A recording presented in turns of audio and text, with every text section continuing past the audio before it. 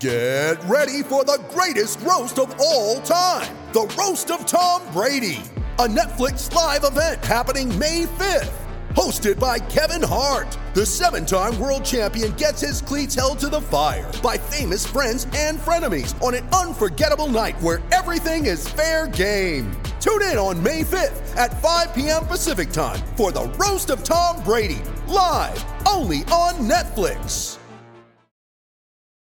It's only a kick, a jump, a block. It's only a serve. It's only a tackle, a run. It's only for the fans. After all, it's only pressure. You got this. Adidas.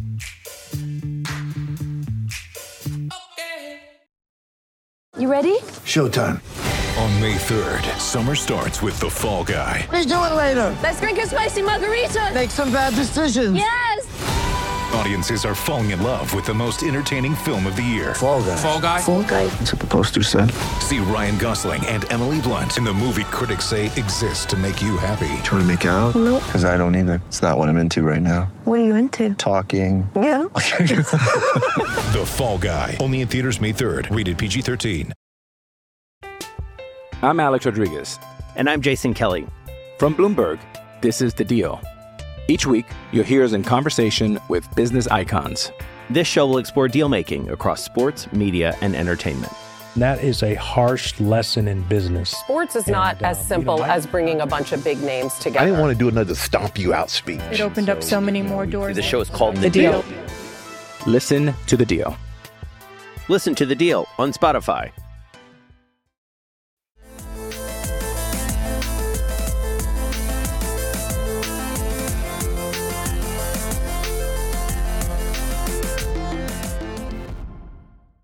Hello and welcome to Islanders Anxiety from the Lighthouse Hockey Podcast Network. My name is Dan Saracini. Joining me on this Sunday evening via Zencastr is my friend Michael Leboff. And Mike, the Islanders have won another game, and they also lost another game in dramatic fashion. But we have a first win at UBS Arena. Zach Parisi's finally off his drought. Andy Green even scored, and Kyle Palmieri was the only ex-Devil to not score in that game. So feeling pretty good right now. You know, we're going to talk about a game that ended fairly poorly for the Islanders, but all things considered, I think everybody's emotions are pretty high right now after Saturday night's win over the Devils at UBS Arena. Yeah, it's kind of scary. I was thinking about how if they win on Tuesday, I'm actually afraid of how positive I'll feel about the season, because they obviously still have a huge hole to climb out of. Right. But the win, I guess the win yesterday, because it was the UBS Arena win, Palmieri, I did it too, Parisi scoring, was also, it was relief on a lot of exercising demons all around, right? Like there were a lot of demons in this team, and there seemed to be like one by one being exercised. And that kind of stuff, I think, is actually what's making me more positive than maybe I even was against after the Senators win, which was their first win in forever. But now, like the and I addressed this kind of last episode too. It's just the every win after every loss, right after they lost to the Predators, wrote the season off again, and it was fine. And I was like, you know what, like it's better to just rip the Band-Aid off, and then they win, and it's almost the Godfather kind of thing. Like they pulled me right back in, and the sad thing is they're pulling me right back in with their second win in a month, and that's all that it takes to get me back on board with this team. That's a huge red flag within a relationship, right? Like if your significant other treated you so terribly, like the Islanders did the past month, and then all it took was like here's the cheeseburger, and all right, I'm back in. Like no. But yeah, that's what they're doing to us right now, and I will say that I think yesterday's win was probably the most encouraging ones of the two. Like, we can't really say, because the Jets win obviously was comprehensive, but it was 6 weeks ago, and but of their wins, I think the one against the Devils really felt like you'd seen that one before, and plenty of times. It felt the Islanders' wins when they were at their peak were very matter of fact. And yeah, I know the first period wasn't matter of fact, but I think from that point on, it really did feel that way. I think the win, I agree with you. I think that win did feel very Islanders-y. I think a lot had to do with the fact that Brock Nelson was back after his 2 to 4 week injury on the shelf. And that made things feel a little bit more normal. There was an Islander who was out, Anthony Beauvillier. We'll talk about him in a little bit. But I felt that way too. The first period, ended up finishing 2-1 Devils. And really it was just two mistakes that led to 2 goals against to really what they really ended up with. I don't know specifically what happened, but in both cases, some Devil ended up on the other side of the ice by himself and basically just launched the puck past Ilya Sorokin. In both cases, first it was Jesper Bratt, and then it was Jack Hughes. And in between, Noah Dobson had tied the game on the power play, which is suddenly, all of a sudden, super hot, and yet somehow still ranked 31st in the NHL. But, it's one of those things where they make two mistakes. It ends up being 2 goals against, and you start to think, oh, God, here we go again. But from the second period on, the Devils didn't really have much. There was one breakaway that Sorokin stopped. There was another maybe 1 or 2 high danger chances from that point out. But things pretty much moved in the Islanders' direction. Again, Andy Green had a goal, which is not something most people count on. And then Zach Parise with a shorthanded breakaway from JG Pageau sent the crowd into a frenzy with that goal. And it was really funny that, obviously, the hugest moments will end up being in the playoffs whenever that happens. But so far, the 2 biggest cheers from UBS Arena have come from Zach Parise's shorthanded goal in a win against the Devils on December 11th. And the other was a goal from Noah Dobson with 6 seconds left in a game against the San Jose Sharks in early December. It's like, what? These are the moments, the signature moments of UBS Arena, these 2 games that really, in a normal season, would be the most rote, forgettable games of all time, right? Even if you just flip the Islanders' wins and losses, let's say they were 11, 7, and 5, and it's kind of like treading water, and they're okay, but they're kind of hanging around the 3rd, 4th in the Metro. These games would have just been they played, the Devils, but now, because of the situation that they're in, these are enormous games, and this 4-2 win against the Devils team full of it's like Jack Hughes and PK Subban and a bunch of guys you never heard of, becomes an enormous game. And when Oliver Wahlstrom kind of put it away by passing the puck to Pageau, made it 4-2, you felt like, okay, now they can go to work. And they did, and they won the game, and it was great. And it was nice. It was a nice feeling, a very Islanders-y feeling. So it was great. Yeah. Yeah. But it is funny to me that it was just a Devils game. I don't know. Well, they've gone from playing such high stake games for the past 2 years, and I guess they like it because they put themselves in a spot where every game really is incredibly important, and it's they're in their own. In a lot of ways, the Islanders are in their own season where the rest of the league doesn't matter. In one regard, because I think they're definitely an outlier in terms of we really don't know what the Islanders are supposed to be this season, just because we haven't seen them. The 13-game road trip, and then when they finally get home, that's when the COVID outbreak starts, and Pulock and Nelson get hurt. So it's been an absolute scattershot of the first couple months, and this team is just we don't know who they really are, which is it's sadly the fact that the timing of all the injuries and the COVID outbreak really couldn't have been worse. And obviously there's bad things, so never a good time, but to do it after right as that road trip was coming to an end and you're opening a new building, I think it just took a lot of wind out of their sails, and there wasn't really that much wind to begin with coming out of that road trip after the Florida games. And so it's just now I think we'll start to see whether this team actually does have the fight in them. And in the other regard of them being kind of outliers is it's way too early and they're way too far back right at this moment to scoreboard watch. I'm still doing it. I was watching the Flames Bruins game last night. I was too. And then I switched to the Blue Jackets Kraken game when that one was kind of a little bit out of reach, Yeah, in my head I was like, Thursday night against the Bruins is basically a playoff game.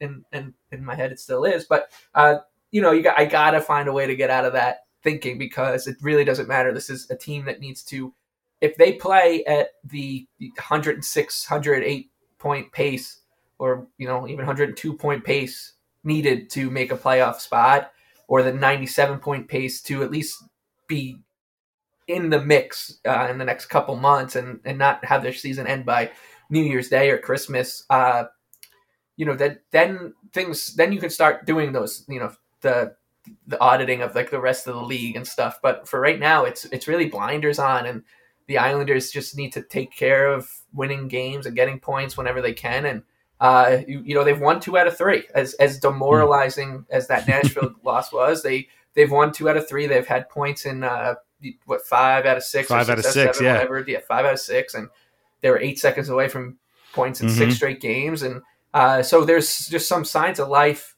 coming. And I honestly thought, and we should just talk about that Predators game now, I guess, is that I thought that when that goal went in with 11 seconds left, I just said to myself, there's no way that this team is, not only are they not going to win on Saturday, but they're not, this is it. Like you can't come back from that moment. But they did. And that does show a little bit of the resiliency we've seen from this team. That's been a trademark of them for the past 3 years. I like to think that resiliency manifested itself, and the perfect microcosm of it was after the Josh Bailey made a questionable play against the Bruins in that when the Bruins came back, I think from 3-0 down or 3-1 or whatever it was in the playoffs, and then Bailey turned the puck over. The Islanders still ended up winning the game in the playoffs, but right after that goal, they flashed to Bailey on the bench, and he just looked fine. He didn't no expression on his face, and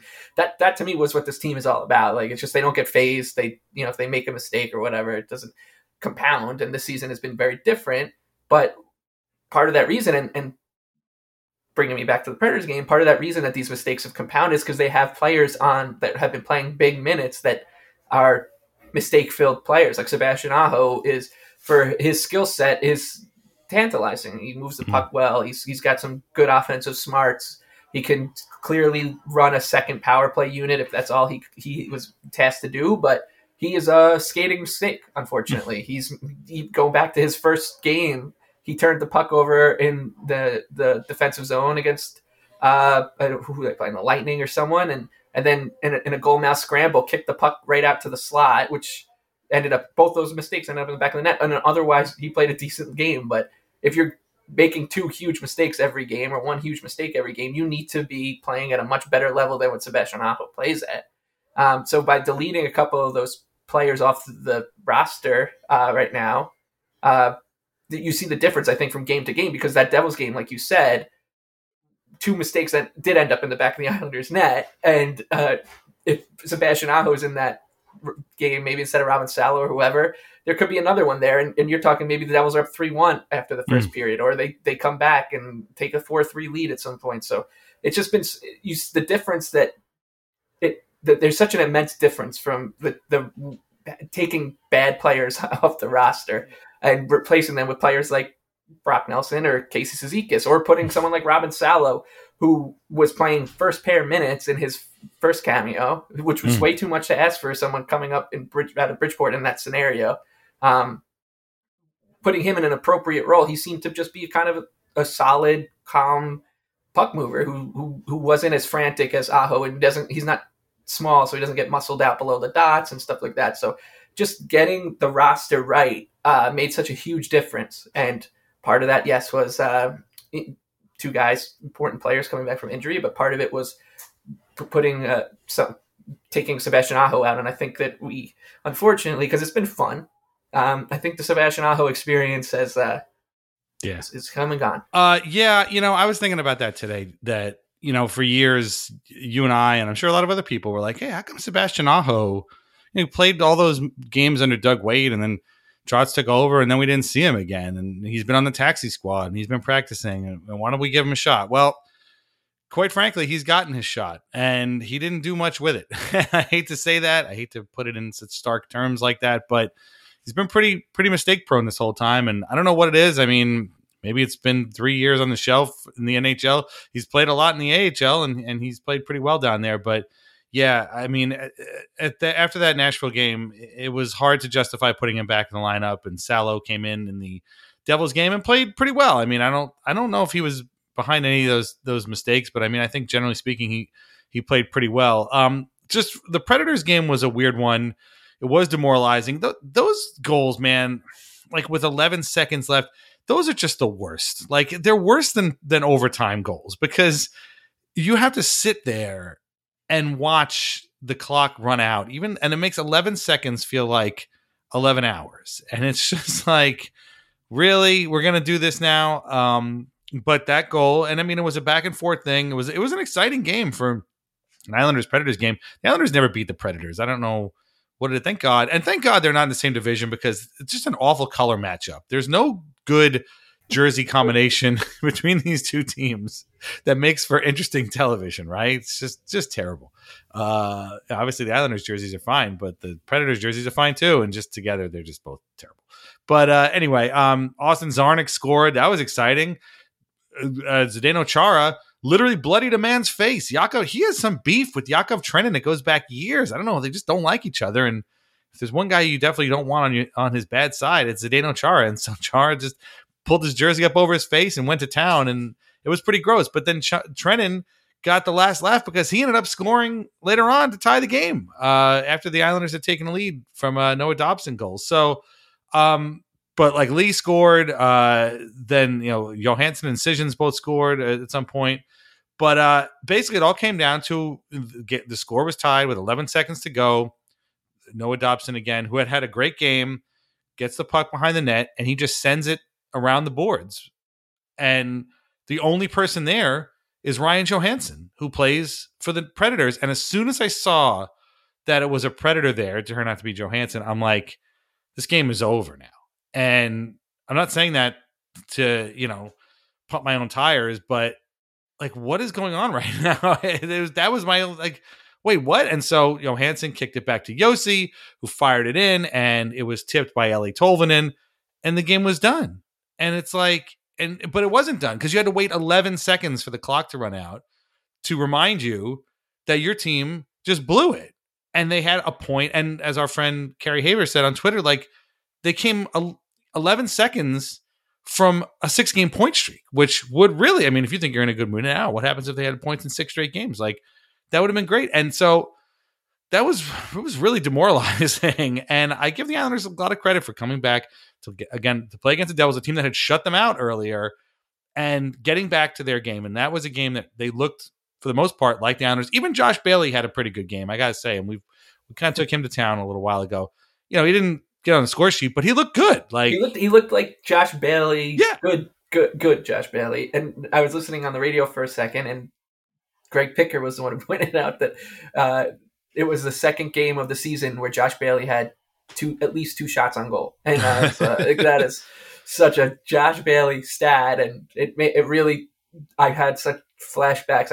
I might have lost sight of the road because I was flashback to 2011 watching right. him. I'm not sure if that line is like a natural fit, Bailey, Lee, Barzal. I mean, it worked last night. Lee, he had 1 goal or 2 goals last night. I think he had 1. Maybe he didn't. No, he definitely scored against. But like, Lee looks like Lee, and Barzal looks like Barzal. I don't know if it's a natural fit, but if Bailey's going to play pretty well like that, it'll work out. Yeah, but that was a tough one. Like you said, Lee looks like Lee, Barzal looks like Barzal, and Bailey's starting to look like good Josh Bailey. Because if you say Josh Bailey looks like Josh Bailey, it can mean a million different things.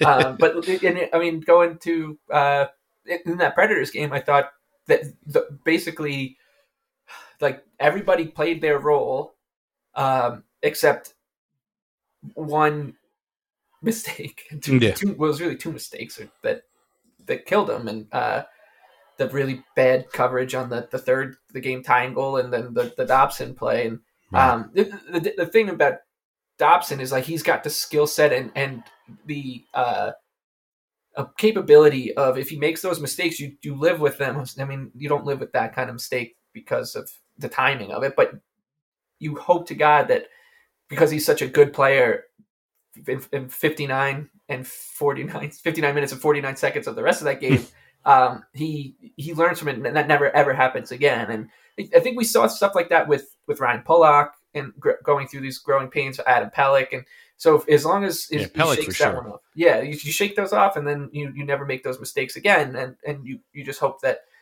once, because that's all that's really holding Dobson back from being a legitimate top 4 defenseman right now, is he makes one too many mistakes. And he just happened to pick a bad one. That really sucked. I was watching that game on my phone at Mulcahy's, waiting for the Taking Back Sunday concert with my brother, and I got my booster shot at 11 a.m. that day. And as that goal went in, the lights went off. The band was, as soon as that goal went in, the lights went off inside, and I started to feel like absolute death from my shot, like all in one. Like it just was just a really weird moment in time, and that's part of the reason I was like, oh well, this season is completely over. And it was for a couple of days, and right. But yeah, you said it. I mean, everyone, like, once it was a game that the mistakes end up in the back of the Islanders net. Semyon Varlamov, it has to be said, like this has to be the next month. Ilya Sorokin needs to be playing basically every night, because I understand the catch-22 of it. Like, you need to get Varlamov the game time to get in form, but at this point, they can't really afford to do that. Yeah, I don't like that. And there's a back-to-back coming up against Montreal and Vegas, so he'll have a game then. And you need this. We need this guy to get back to form as quickly as possible, but also not play. So it's a conundrum, because Sorokin he's awesome. Yeah, I actually thought Varlamov was pretty good in that Nashville game. I don't know if any of those goals were really kind of on him. The Predators kind of thrive on like tips and chaos in front of the net sort of thing, and especially that last goal, the Tolvanen goal. Like, he's cutting across the net, and Yossi hits him with a shot that ricochets right off of him. And I mean, I'm not even sure if Varlamov even saw it, because like there was bodies in front and everything. So I thought that was one of his better games, if not his best game of the year. But like you said, he just can't. Yeah, he hasn't won him a game yet, which the Islanders just the way they play. They need a goal. The goalie needs to be the third, at bare minimum, the third best player of the game for them to win. And he's not been up to that par yet. And we know that he can get there. So it's just a matter of time. But at this point, like, the points are just too precious. So you hope that Sorokin, who I thought was awesome, I don't know who it was. Someone on the Devils' second goal last night, I think it was Andrew Gross, was like, Sorokin had a really good look at that one. Whereas it was just, I mean, the guy he had all day to pick a spot. And I was looking, I'm like, I don't think that one's on Sorokin for leaving someone wide open. Kyle Clutterbuck, I don't know where he was going. The first one was on Clutterbuck, and I think the second one was on Clutterbuck, and the first one was on somebody else. Yeah, it just left him. Yeah, it was a breakaway. Right, but it was like nobody was on that side of the ice. Like, what are you doing? I don't know, but but it gets back to what you were saying earlier today about, or earlier in this, this episode, where you're talking about their identity and playing themselves. It occurred to me during that game, right, specifically during the first intermission when they went in down 2-1. Again, this is against the Devils, and obviously I remembered the terrible Nashville game. Like, I was like, this team's identity for 3 years now has been, don't give up chances, score on counterattacks, and get great goaltending. Like, that's their identity. When you play the Islanders, that's what's going to happen. That's why people think they're boring, because they don't let your Claude Giroux's and Sidney Crosby's and Panarins and all and so forth down the line do anything with any of their opportunities. They take those chances away from them. That has been their calling card. And like you said, the goaltender is always one of, if not the single best player in the game, and he always leaves thinking like, we were never going to beat that guy, like, or to get a goal from that guy. And they've been right up in the Jennings Trophy. They won one Jennings Trophy. They came within, I think, 2 or 3 goals of winning another one last year. That's the thing. And they score. They take their opportunities and they score on them. This year, like, what is this team's identity right now? Even including that win last night, which is a pretty good one, and it's a feel good win. And if they win on Tuesday against Detroit, it'll be another one. But like, this team doesn't have that identity. This team's identity is more like, hang on to survive and hope that you make one less mistake so that it doesn't go in. It's really not a way to win games. And but again, it's like you said, like, they haven't had a full lineup really yet. And when they did, they were in the middle of a 13-game road trip, which is a hard thing. And the worst thing about the road trip, as we talked about during the road trip, wasn't even the road trip. It was you have 4 days off, then a back-to-back, then one game, then 4 days off again. Then you have one game in 11 days, one in Nashville, one in Montreal. And so they never got into that rhythm. They never able to kind of establish that identity again. And then the COVID thing happened, and here we are with, half the lineup out. So this team has not played to their identity, the identity that has gotten the Islanders where they are and has built these expectations.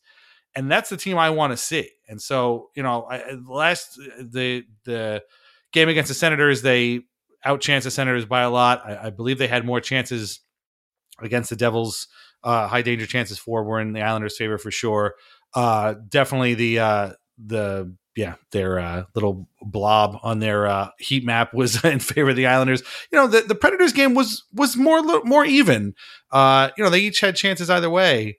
But again, one mistake just ends it. And last year's team, honestly, probably would not have made that mistake. And this one does. So they need to find that identity again, or at least find a identity that can win games regularly, because like you said, they can't afford to drop anything. And at this point, you need to win every game. Like any loss is just another nail in the coffin of your season. And there are way too many games right now to write them off. Their season may very well be over, but I mean, with 59 games left, it's kind of hard to really say that mathematically, but you just can't lose any games. Like, it's that simple. And I hate to be like that guy, but you just can't, because then you're just writing your own tombstone, basically. When you can start losing games is when you've won 4 of the last 5 and the one loss was in overtime or something like that. That's what it is. Like, points in 8 straight or something. Yeah. Right. They need to get to that point, and every win that they now get is another step towards that.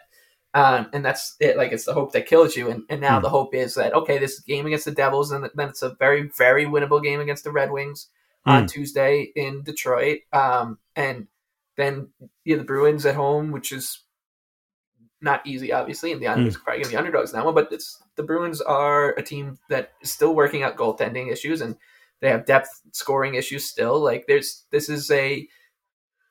schedule isn't that daunting, and so you just keep looking at it, and you're like, oh, why am I still tricking myself into thinking this? And then you realize, 59 games is a lot. Like, I think if you put the shoe on the other foot, like, let's say the Islanders where the Penguins or Bruins are right now, and then the Bruins or Penguins or Hurricanes or someone where the Islanders were, I think you and I would probably be on the show and be like, oh, there's something really frightening about seeing them down there, because like the Capitals, they're 7-11-5, but you just know they're not done. Like, they're going to go on a run. And I think a lot of people think like that too about the Islanders. It's just we don't hear it because it's people who are fans of other teams, and you're not like going out and seeing those opinions. In the national media, obviously, isn't. Right. But the Avalanche and Capitals have had so many injuries. How can they ever get over? Yeah, okay, yeah, sure, yeah, they've had a lot of injuries. Yeah, they're the only ones. Yeah. It's truly remarkable, and I don't think. I think it's probably split down the middle of people who feel like, yes, the Islanders are. Everyone can agree on one thing, which is there's a huge hole here, but like, I think if you ask around the hockey universe, it would be 50-50 on can the Islanders come back and make a run. People would say yes, and then 50% probably would say no. And I'm talking like unbiased people, because they've done it in the past, first of all, and second of all, this is a good roster, and they have great goaltending and a great coach, and those are pretty huge ingredients. I mean, nobody's saying that about the Sabres. Think about the Flyers. Like, the Flyers have. They have a little bit. Their record is a little bit better than the Islanders. They just had a hellish losing streak of their own, and everybody's talking about them blowing it up. Like, this is Claude Giroux's on his way out. They should probably trade him and start over. And it's because they don't have the pillars in place that the Islanders do to dig themselves out. And I was saying this last night, that the way I'm approaching it, and this is how I'm trying to keep my both some positivity about the team, but also expectations where they are, is that, like, right now the Islanders are in basically a 3-team race with the Penguins and Bruins, and the Islanders just happen to be 11 or 9 points if you want to talk about game in hand, or it's even 6 points, because if they win drastically. It's definitely an overstatement. But if they win all their games at hand on the Penguins, they'd be 6 points back. But whatever it is, the Islanders have a 9-point or 11-point deficit in their 3-team race, but there's 59 games left. Like that's enough time to make up a hole like that. That said, they're not the favorite to do. It's like they are the long shot of the bunch. So there's so many mental gymnastics to do, and with every win, unfortunately, the mental gymnastics become more and more profound. It's we're all going to become Russell Crowe from A Beautiful Mind with the working out the math in our head and stuff like that. We are going to take a quick break, and when we come back, we're going to talk about one of those pillars that you just mentioned, the man who has given us hope, and he's made some decisions lately that have made people a little bit upset, I guess is the best way to put it. We're going to hash those out and talk about that and a couple other things too. All right. So meet us on the other side. Thanks. I'm Alex Rodriguez. And I'm Jason Kelly. From Bloomberg, this is The Deal. Each week, you'll hear us in conversation with business icons. This show will explore deal-making across sports, media, and entertainment. That is a harsh lesson in business. Sports is not as simple as bringing a bunch of big names together. I didn't want to do another stomp you out speech. It opened up so many more doors. The show is called The Deal. Listen to The Deal. Listen to The Deal on Spotify. With threats to our nation waiting around every corner, adaptability is more important than ever. When conditions change without notice, quick strategic thinking is crucial. And with obstacles consistently impending, determination is essential in overcoming them. It's this willingness, decisiveness, and resilience that sets Marines apart. With our fighting spirit, we don't just fight battles, we win them. Marines are the constant our nation counts on to fight the unknown. And through adaptable problem solving, we do just that. Learn more at marines.com. And now a word from our sponsors. First, as always, VintageIceHockey.com, where you can get t-shirts, hoodies, and mugs featuring over 100 classic hockey logos. They have jerseys, they have hats, they got everything. Vintage Ice Hockey also carries our Al Arbor t-shirt, and our portion of the sales go directly to the Center for Dementia Research. Use the code Lighthouse15 to save 15%. That is VintageIceHockey.com. Betway is the official betting partner of the NHL. Play Big Pick for free or play for real. Residents in New Jersey, Pennsylvania, Colorado, Idaho, and Iowa only. Click the link in the podcast description to join. Must be 21 or over. Terms and conditions apply.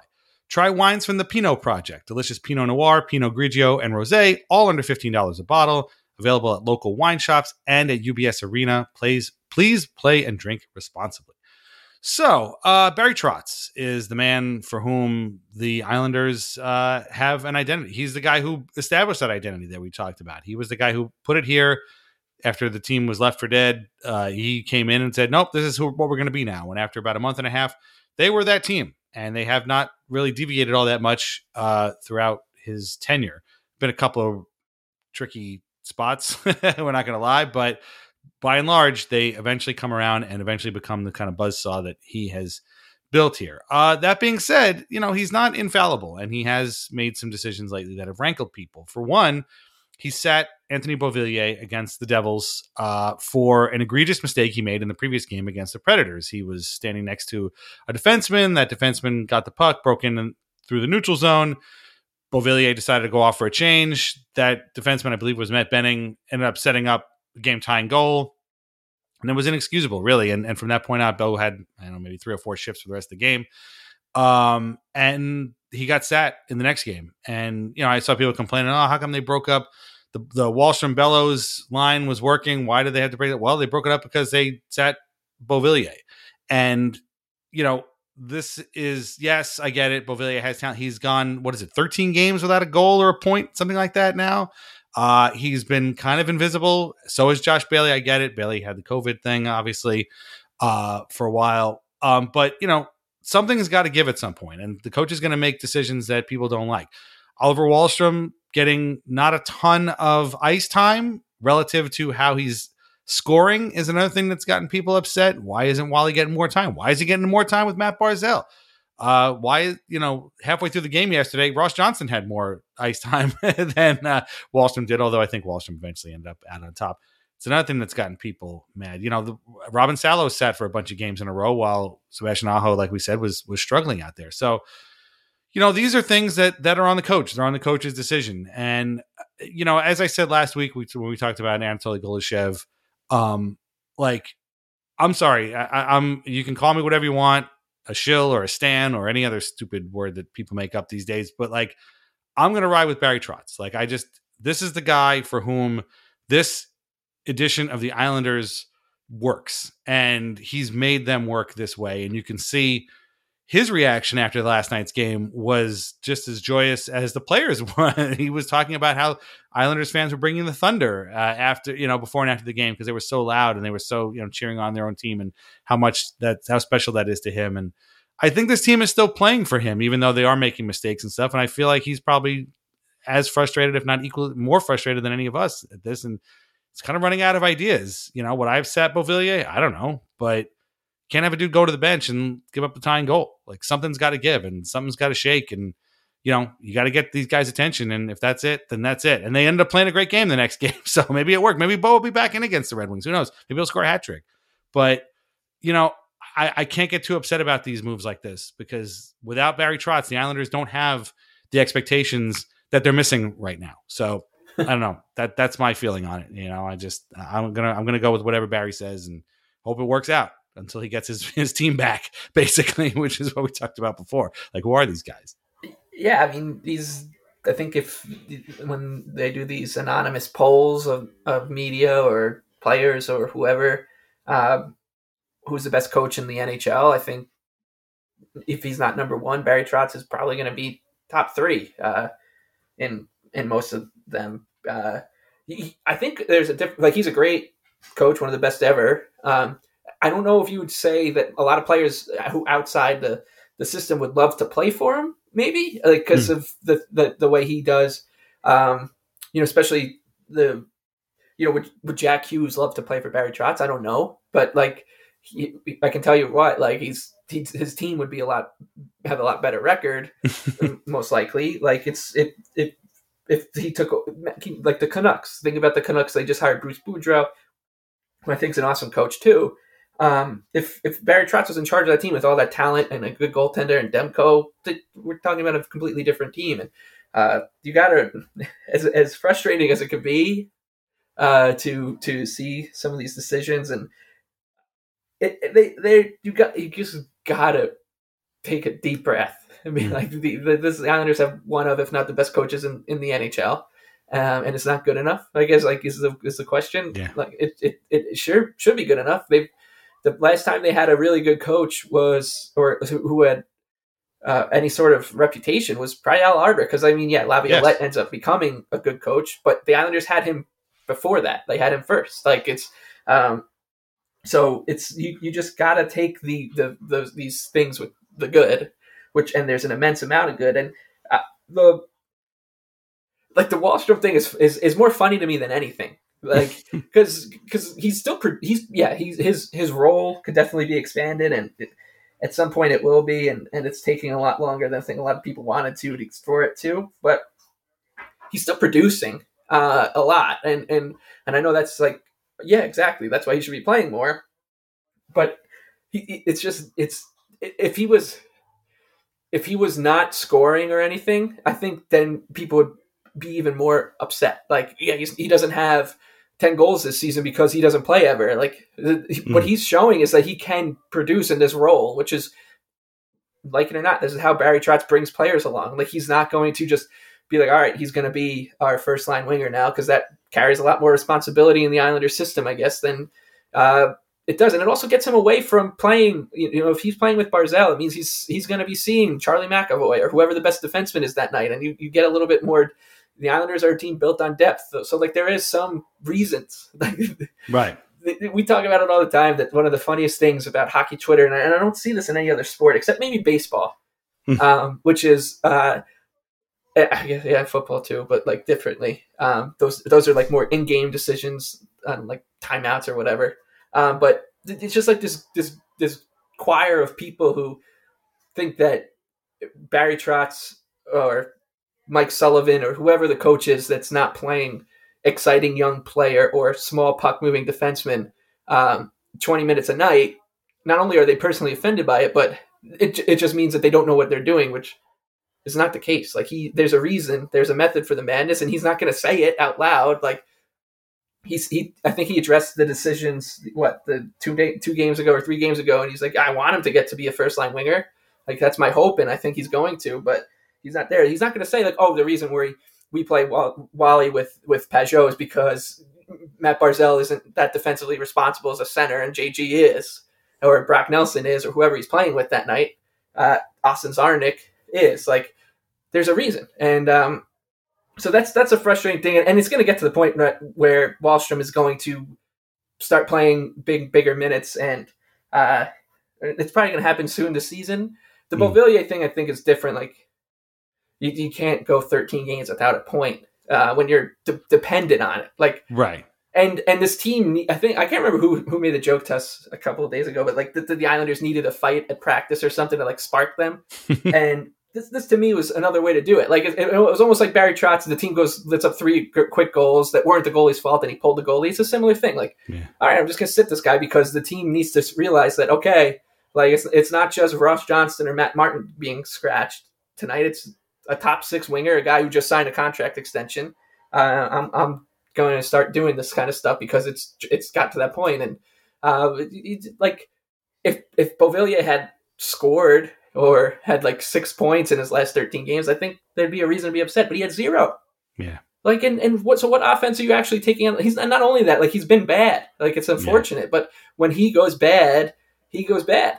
But when he starts to heat back up, he's great. I haven't seen him that like patented Beauvillier, which is it's just so much fun to watch when he chips a puck in behind the defense and he gets his little legs moving real quick and he beats them to the puck, or he puts a bigger hit than his body should on the guys below the dots. Like I haven't seen that Beauvillier, I don't think, at all this season. And when he shows up, he's going to start playing.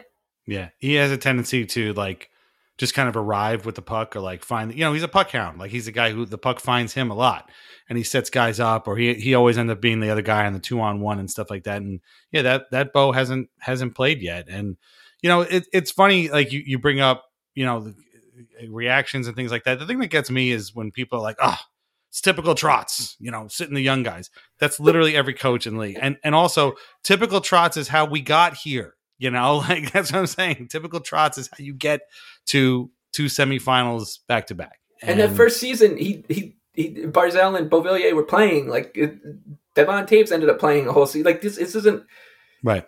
It's like a weird one of those like made up trademark things. And yeah, like you said, it's every other coach in the league. Do you think how do you think these other coaches would be handling this entire scenario? Yeah.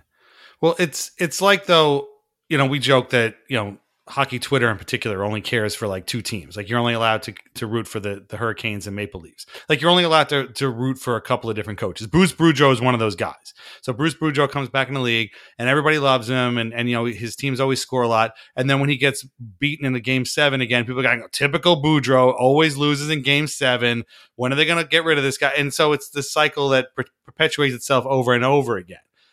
There was a time when, Dallas Aikens was like, the hot shot coaching guy, got run out of Edmonton probably unfairly. And then he ends up coaching in Anaheim and he's still there and nobody remembers it. Ralph Kruger was another guy. Oh, this guy's great. He goes to Buffalo. It's a bad scene and now he's gone and nobody talks. So like there's this idea out there perpetrated by lots and lots of people who write lots and lots and lots of words all the time about this sport, probably too many, that, coaches don't matter. Well, we are the exception. Like we know coaches matter because if they had hired any other coach, the Islanders at the time, in 2018, again, they would not have been here. But Barry Trotz comes in with a plan and all the players get on board with that plan.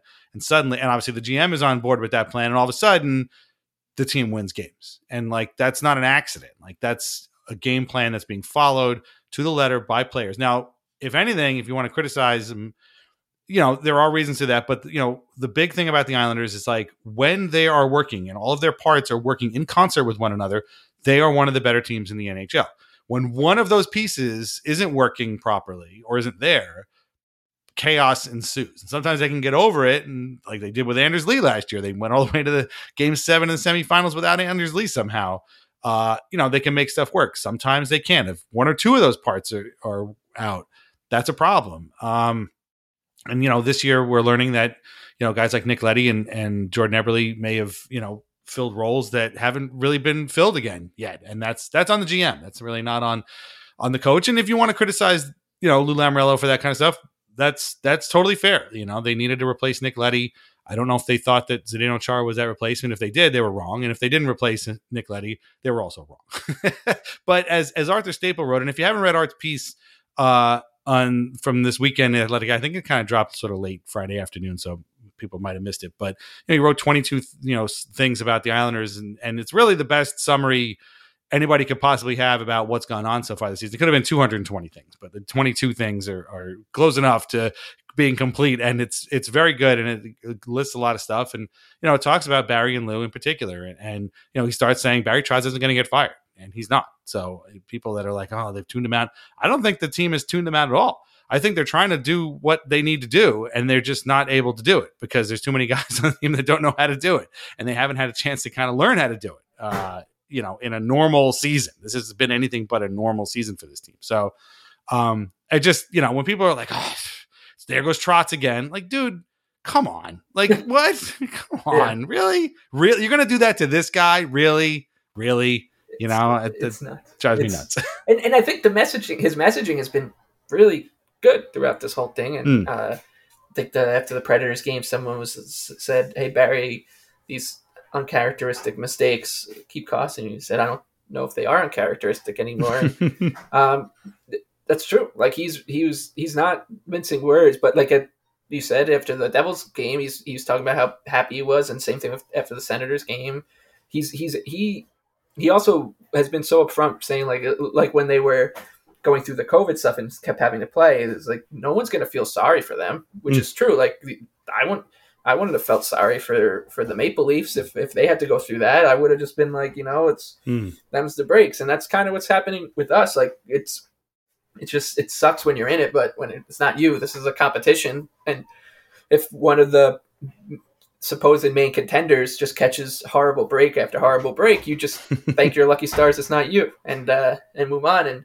And I think that messaging was good to hear from a fan's perspective. I'm sure it's good to hear from a player's perspective too. And similarly, like I think he's starting to see, just thinking about the last two wins, like he's starting to see this team has slowly started to trend towards the right direction.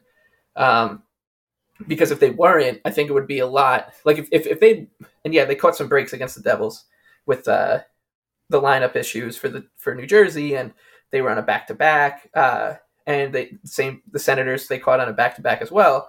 But I think if the Islanders had been lucky to win those games or were outplayed and just Sorokin stood on his head, he would be the first one to say it. Like this team, we need to find a way to win games on our terms, and that's what they've done. They've won games on their terms. They've gotten points on their terms lately, and that's why like we're gonna look back on this in March and be like, how did we think that they still had a chance? But the reason we do is because of this guy. Like if he wasn't the guy who was on the other side of, he wasn't sitting behind them on the bench or staying behind the team on the bench, like I would just be like, there's no way that Scott Gordon's going to navigate them out of this mess.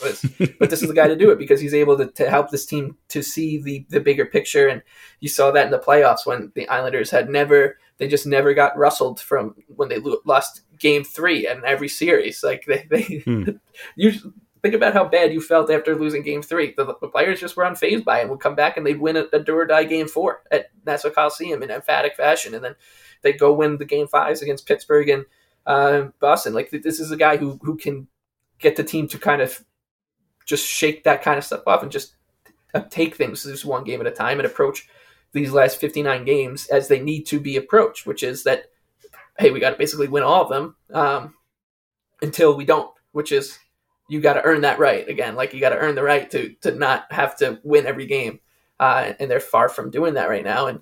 But they can get there. And he's the only coach, honestly, maybe on the planet I can maybe think of one or two others that might be able to get a team out of this hole. And so the only other way to do it would be that you do what the Canucks did, which would you fire the guy who got you into that hole and hire someone else to dig you out, which I'd much rather be in the Islanders spot.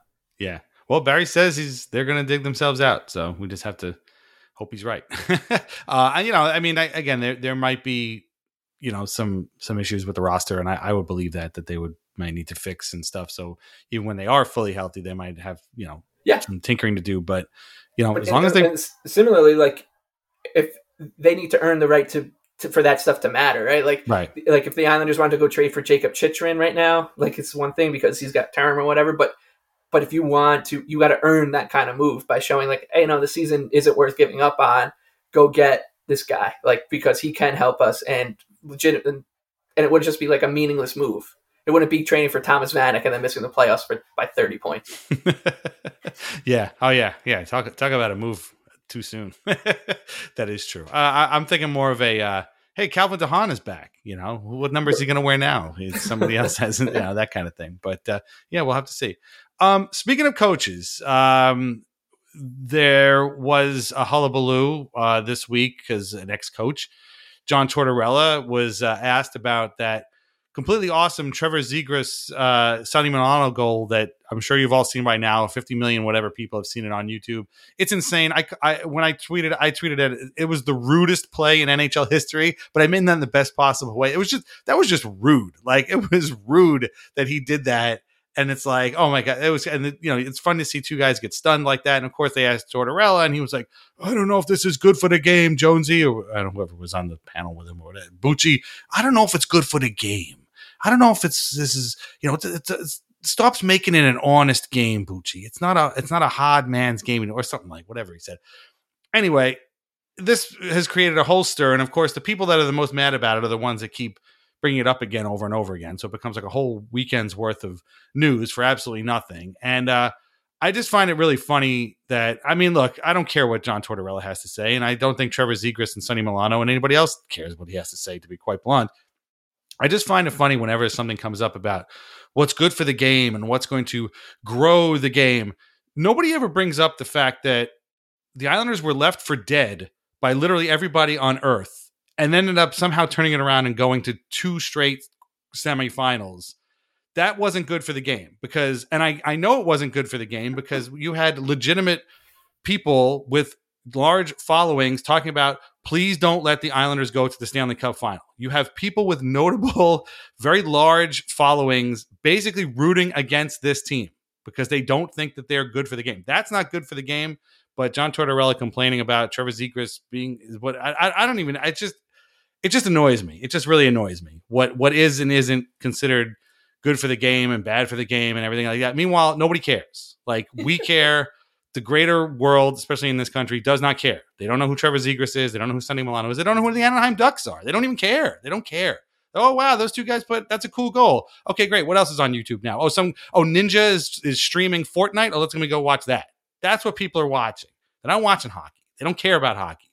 Hockey is like the 5th or 6th most popular sport in this country right now, behind soccer, behind NASCAR, behind friggin' esports. Like, so who cares? But I find it funny that, some people think one thing is good for the game. Other people think something else is good for the game, and the game is still the game, and nobody cares. And if you're not one of the gatekeepers, right, you don't even get, your opinion doesn't matter unless you're in line, or if it's so off the walls that they get to dunk on you.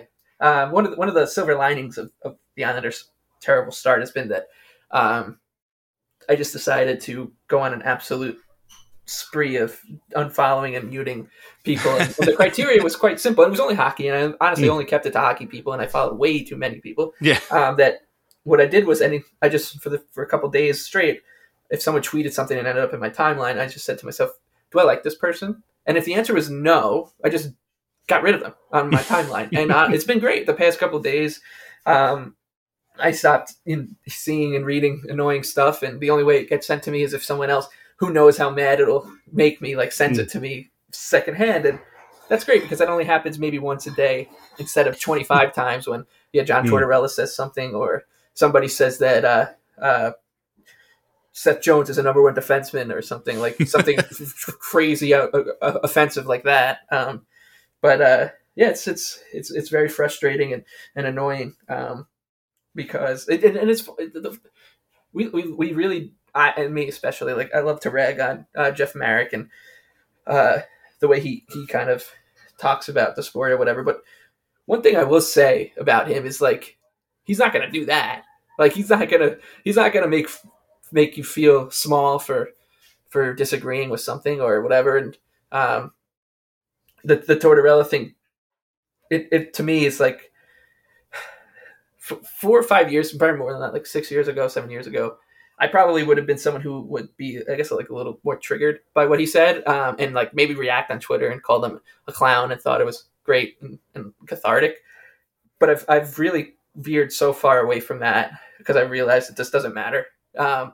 That I kind of root for stuff like that, and I was like, okay, I don't agree with him, but like I'm happy he said it. Like I am, like, because I'm like, this is gonna make so many people so irrationally relative to what it should mad that John Tortorella sitting next to Rick DiPietro, unbelievably, said that, and it did. The reactions were like I could have taken all the hockey Twitter accounts that we're alluding to. I could have scripted out what they would say on their quote tweets, and I would have been like 98% right.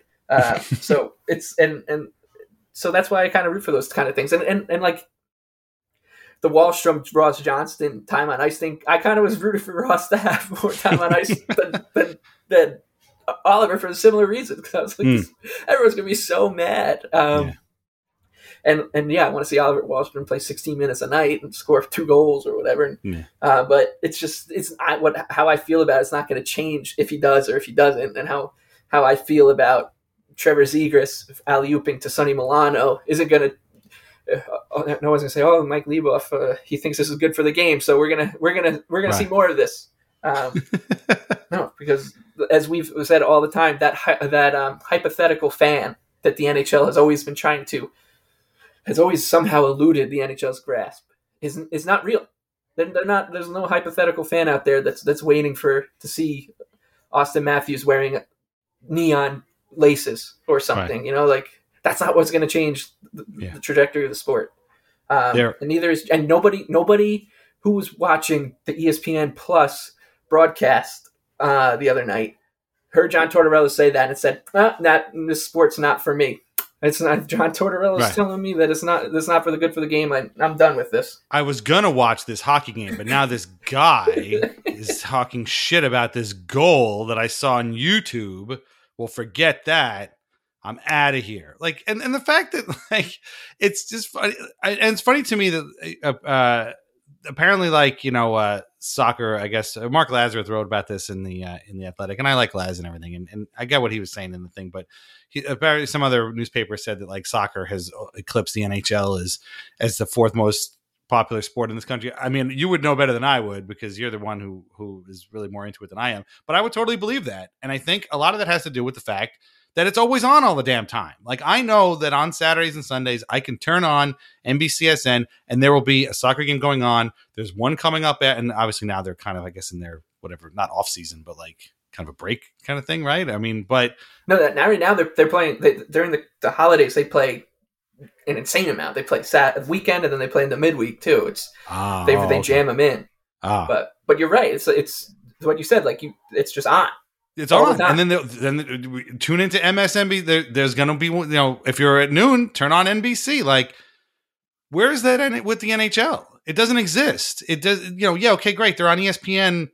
Streaming now, like sometimes they are and sometimes they aren't. They're on TNT at 10 o'clock after AEW Dynamite. Honestly, right now, I'd probably rather watch AEW Dynamite. Like it's just, this sport is never on. It's never on. And when it's on, all people do is complain about it.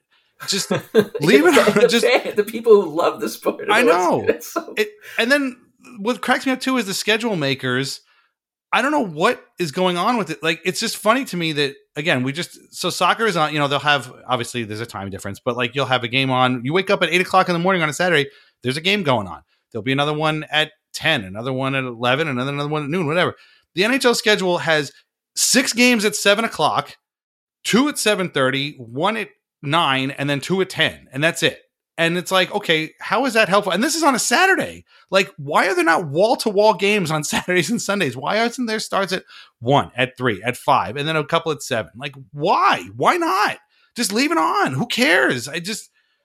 But yeah, John Tortorella talking about Trevor Zegras is bad for the game. Yeah, you know, that's what's going to do it. Oh, and another thing too, you brought up with Jeff Marek. I wonder. I'm just curious about the coverage of Zach Parise getting off of his goal drought against his former team and his current team's first win at home on his father's birthday. Like, let's see how much coverage that gets as opposed to Nick Foligno wearing his dad's old hat to a press conference. I'm gonna go ahead and say Foligno probably got a lot more press coverage. Like, what was it the other day with the Spezza suspension? Oh yeah, where they talked about how it honestly got to the point where they're talking about how to basically break the news to your kids that Jason Spezza got suspended. What am I supposed to tell my kids? How am I supposed to explain this to him? Their favorite player is not playing. I don't know. Yeah, it's just so it's funny to me how we're picking and choosing the things to. But the way the soccer thing is interesting too, because the way it's covered, which was on the same network that the NHL was very different. It was It was geared towards soccer fans. They didn't parachute in Reese Davis or Chris Fowler and some just generalist sportscasters. Like, got soccer people who talked about the game and they just said, we're just going to invest in good coverage, and hopefully by year 4 or 5, people really get this vernacular down. They understand the culture, and it's worked. It just worked really well. Like, they haven't changed. Just like we always complain with the NHL, like they never changed their coverage on NBCSN. Neither has the soccer coverage, hasn't really either, because it was good. It was a good plan. And the plan from NBCSN for the NHL was a bad one, and it never got fixed. And ESPN Plus and TNT have been like, we'll just do that. We'll just do what NBCSN did, but in a bigger studio, including with the same host, same host, same announcers, same everything. Yeah. But there's just no joy in it. Like, there's no enjoyment of it. Like, if you're into hockey, why wouldn't you want hockey wall to wall on Saturday? Start from 1:00 and just spread the games out. I don't understand. It's not that difficult. Yep. Just get it on. If you want to grow the game, you got to have it so people can see it. Like, playing on ESPN Plus, whatever, streaming something isn't going to help. It's crazy. And I listened to the Bettman presser because they clipped it on for the Jeff Marek show, and you listen. First of all, the first 8 questions were asked by 8 different reporters, and they were all the same exact question about the Olympics. Oh, it was the same 8 people, and the reporters would even admit it. I couldn't make out who all of them were, but I know for a fact one of them was David Amber, and he's just like, I know you've kind of talked about this already, but I just want to make sure we get this clear. If the quarantine is 3 weeks, some players are a little skeptical about going, and then Gary Bettman and Bill Daly would just look at each other and make sure that they said the exact right thing so they don't get sued or whatever, because that's how the NHL kind of just approaches everything. It's like, how do we do this so we don't get sued? Yeah. Which is like almost how they play the game too. It's just, and instead of addressing things that we talk about, like, hey, and maybe the Olympics would grow the game. I don't know, but I think people the NHLers have gone to the Olympics for what they went from 98 to 2012, 14, whatever it was. Don't think it worked, so I don't see any reason to believe it would again. Yeah. But especially in Beijing, when the games will be on at 3 a.m. But instead of asking these kind of questions of how do you think this broadcast? How can you improve on this and make the game more accessible? And another thing that people don't admit, actually, Mark Mathod is someone who I hear talk about all the time, is soccer is going to be more popular than the NHL forever in this country now, because what do you need to do? You just need to pick up a ball and go play it as a kid. You don't need someone to help you get dressed when you're 3 years old to start playing, which is true. And that just means that you need to work a little bit harder and more creatively to overcome a barrier like that. And the NHL just won't ever do it. It's brutal. My counter to that, and I agree with him, and that does make sense to me, but that's always been there. My counter to that is that hockey has never been more popular in this country than it was in the early 90s. And I'm 100% dead serious about this, and it's not because I'm a huge nerd and I play a lot of video games and I have them downstairs. I think a huge reason why hockey was that popular in the early 90s was because of EA's NHL series for Sega Genesis and Super Nintendo. And I feel like that was your entry point. Yes, obviously getting ice time, getting skates and sticks and yada yada, the whole thing is cost prohibitive for a lot of people. But you know what? You can pay $50. Back then, you could have paid $50, which was a lot of money, for that year's NHL game, and you and your friends can sit down, plug the game into the console, and play and have a great time. And you would learn about names and maybe not so much the kind of rules of the game, because everybody kind of turned them off when they played. But you would learn about guys like Roenick and Ronning and obviously Lemieux and Belfour and all these guys. And that was your entry point. Now, obviously, these games still exist, but as unfortunately the way video games work now, and particularly sports games, is they're like microtransactions all over the damn place. They're very expensive. You plug it in, and there's like a 3-hour long 58 gig download to get the update that you need to play. And it's just not the same experience. Like, I haven't played an NHL game since I think 2002. There was one with Eric Stahl on the cover. I think that was the last one I played. But that was like 07 or something. 07, yeah, whatever it was.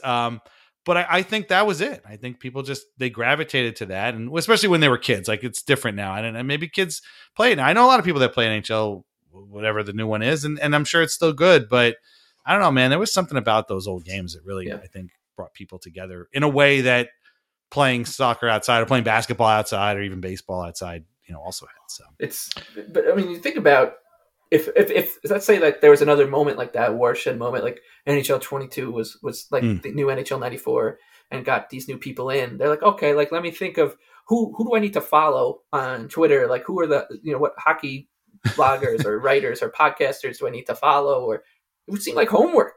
Like, right. The way that these people talk, like, I'd be like, we have people who listen to the show from the UK and all over the place. Like, imagine if you were born in, like, I don't know, Ipswich, England, and you start thinking, oh, I'm going to start getting into hockey, and you subscribe to The Athletic, and you say, okay, like, Dom, he seems to be a national writer, he's a smart dude, he seems to be the guy, and you follow him. Like, how quickly would you just be like, holy shit, like, this is way too much work to get involved in, because I thought Rasmus Ristolainen was kind of fun to watch. Like, I liked watching this big oaf just hurt people for the Buffalo Sabres, even though they sucked. And then now I'm being screamed at because I was like, I like this guy. Like, yeah, that's the way to grow the game. Like, make people feel like idiots because their favorite player is Chris Russell. Yeah. Yeah. No, that I mean, that's what it comes down to. Like, you're constantly being talked down to if you have a differing opinion, and it's not good. But it's definitely John Tortorella's fault that hockey's not more popular. So, yes. I guess that's what we're trying to get at. He's done something that I thought would be impossible if you told me this in 2009 or something. Whenever you still go to the range, you'd be like, you're kind of gonna like this guy in a decade, because I do. I really do. I liked him when he was at the Jackets, because a lot of times he was beating teams that were in direct competition with the Islanders, and he's an absolute nut. And it's just much better when he doesn't have Henrik Lundqvist playing behind him. He's kind of gone onto my good list, my nice list, not my naughty list anymore. He will 100% get another job. And after the current comments, I'm kind of hoping it's with Anaheim. I think that would be the most hilarious possible. I can't believe the Flyers didn't hire him yet. I mean, I know that everyone's like, they gotta hire Rick Tocchet. Mike Yeo is just an interim coach, so there's still a chance. Oh God, he would be hilarious in that city. Oh my God. He just might not allow any fans to come to the games for a couple. We're just going to shut down the building until we get this right, and then we'll start letting people back in. I could just imagine, like, the first question from Charlie O'Connor, who writes for The Athletic, and he's great on the podcast, the Broad Street Hockey podcast, but I can just imagine him getting into a fight. Yeah, that's what you think, Charlie? That's what you think? Like, just with the Brooksy thing. Anyway, yeah, we'll get the out of here, Anyway, that would be pretty funny. All right. Well, we've had this is a long discussion. There was a lot going on, and I guess our spirits are high again following an Islanders win. But they got two big ones coming up. They got Detroit, right, and then they got Boston, and then I'm not sure who's on tap for the weekend. Detroit, Boston. Oh, Vegas, right? Vegas on Sunday, and then the Habs on Monday. So, we'll try and come back between Monday after Monday's game, but before Thursday's game against the Caps. So, a couple of tough ones in there. The Habs have had a bad season, to be quite blunt. The Golden Knights, are over 500, and that's Robin Lehner's return, first time. Yes, somehow. I mean, right. I don't think that it'll go under the radar with the Islanders, but it's been so long. So maybe the statute of limitations for a tribute video. I'm going to be at that game, and I really hope that they do. I really hope so. Yeah, because I mean, he deserves a huge ovation. And I think he's obviously. He's got the tattoo of Long Island on his neck, so he probably wants one. It would probably be sad if he doesn't get one. So I'm really excited for that, actually. That would be amazing if they did like a giveaway, like free Long Island neck tattoos for kids, and you could like tattoo lose back to the concourse. They don't have a thing at UBS anymore. No, unfortunately not. But yeah, no. I guarantee that they'll do something. They'll do a video. I mean, they're not crazy. They'll do a video. But I can't wait to find out who the first Toronto area blogger is to tweet, why are they doing a tribute for Robin Lehner? It was like 2 years ago, and he only played one season with them. I don't understand. One playoff series for them. Like, this isn't. He wasn't even on either of the conference final teams. This is weird. Right. I mean, I don't get it. This team is so weird. Okay, whatever, guy. Please go back to watching. Please go back to stalking Jason Spetz's house. Make sure he's okay during his 6-game suspension. Anyway. That's it. There was wow, we covered a lot in this. We're only 2 games, not bad. But yeah, we'll come back next week after that game against the Habs. Read Lighthouse Hockey every single day for your most up-to-date Islanders news and discussion. Check out VintageIceHockey.com. Check out Betway. Check out thepinoproject.com. Where can everybody find you on Twitter? The Big Lebowski with 2 E's.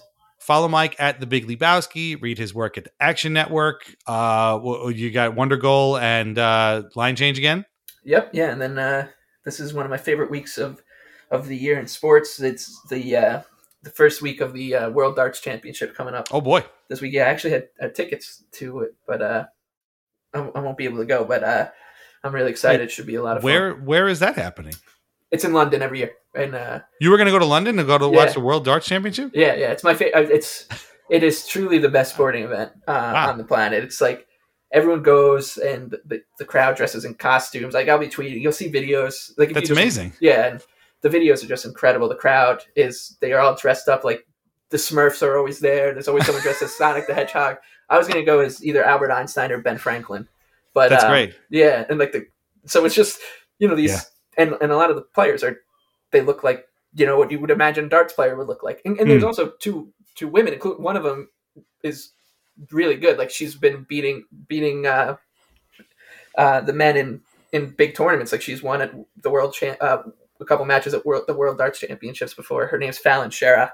That's cool. They call the Queen of the Palace. And oh wow, yeah. So it's like it's this incredibly darts is so funny because it's like this. You like snicker at it like darts. Like, it's not. And then you watch and you're like, holy crap! It's like almost like March Madness on ecstasy. But everyone's just so nice to each other. It's because it's also a little bit like the Great British Baking Show in that sense. Like, everyone's nice and kind of like rooting for one another, and they understand like this is absurd that I'm playing professional darts for like $500,000. But is that on TV here? Like, can we watch that here? It's on DAZN. Like, you can find it. You can find it if you might like have to like stream it on like a weird site, but like that sound like some like Fox Sports thing. Like, it just sounds so. They used to be on DAZN. It used to be on Fox Sports a little bit, but if there'll be videos because there are a ton of viral moments from it all the time, and they're just always worth checking out. And that's cool. It's an incredible sporting event to watch because, like I said, it's darts. Like, you're watching 2 people play darts, but the crowd is so over the top. And it's really hard not to get mixed up in it. Yeah. If you go, I'll give you a costume suggestion. You should go as Captain America. You should get but not like a regular, not like a good Captain America costume. Like get like a kid's Captain America costume, with like the chintzy like plastic mask and stuff, and like a little tiny shield that's probably the size of a dinner plate on you. That would be the best possible thing because you got to represent. You're there, representing the U.S. That's what I was thinking. Ben Franklin was like, I'm like an innovator, but hopefully maybe next year. I've been saying it every year, and then this was the first year actually. I bought tickets, and you had to buy them in like June, so I knew that there'd be a chance that it'd be kind of difficult to go, but hopefully maybe next year. Yeah, well, that would be awesome, and we could do remotely, and then we could be like Jeff and Elliot, and you could just call in, and then you could just your call can just get dropped immediately, and I'll be like, we lost Mike. We're gonna try and get him back. But that's pretty cool. All right, well, check out that, and now's the best time to follow Mike on Twitter because you're gonna see all these kind of cool viral moments from the World Darts Championship. So now I'm excited for that. I'm more excited for that than I am to watch any Jets game for the rest of the season. So there you go. So check it out. And like I said, check out Lighthouse Hockey. And we will be back next week after the Habs game somehow. And we'll talk about what transpires over the next 4. All right. Thanks a lot for listening. Have a great week, and we'll talk to you later. All right. Bye-bye.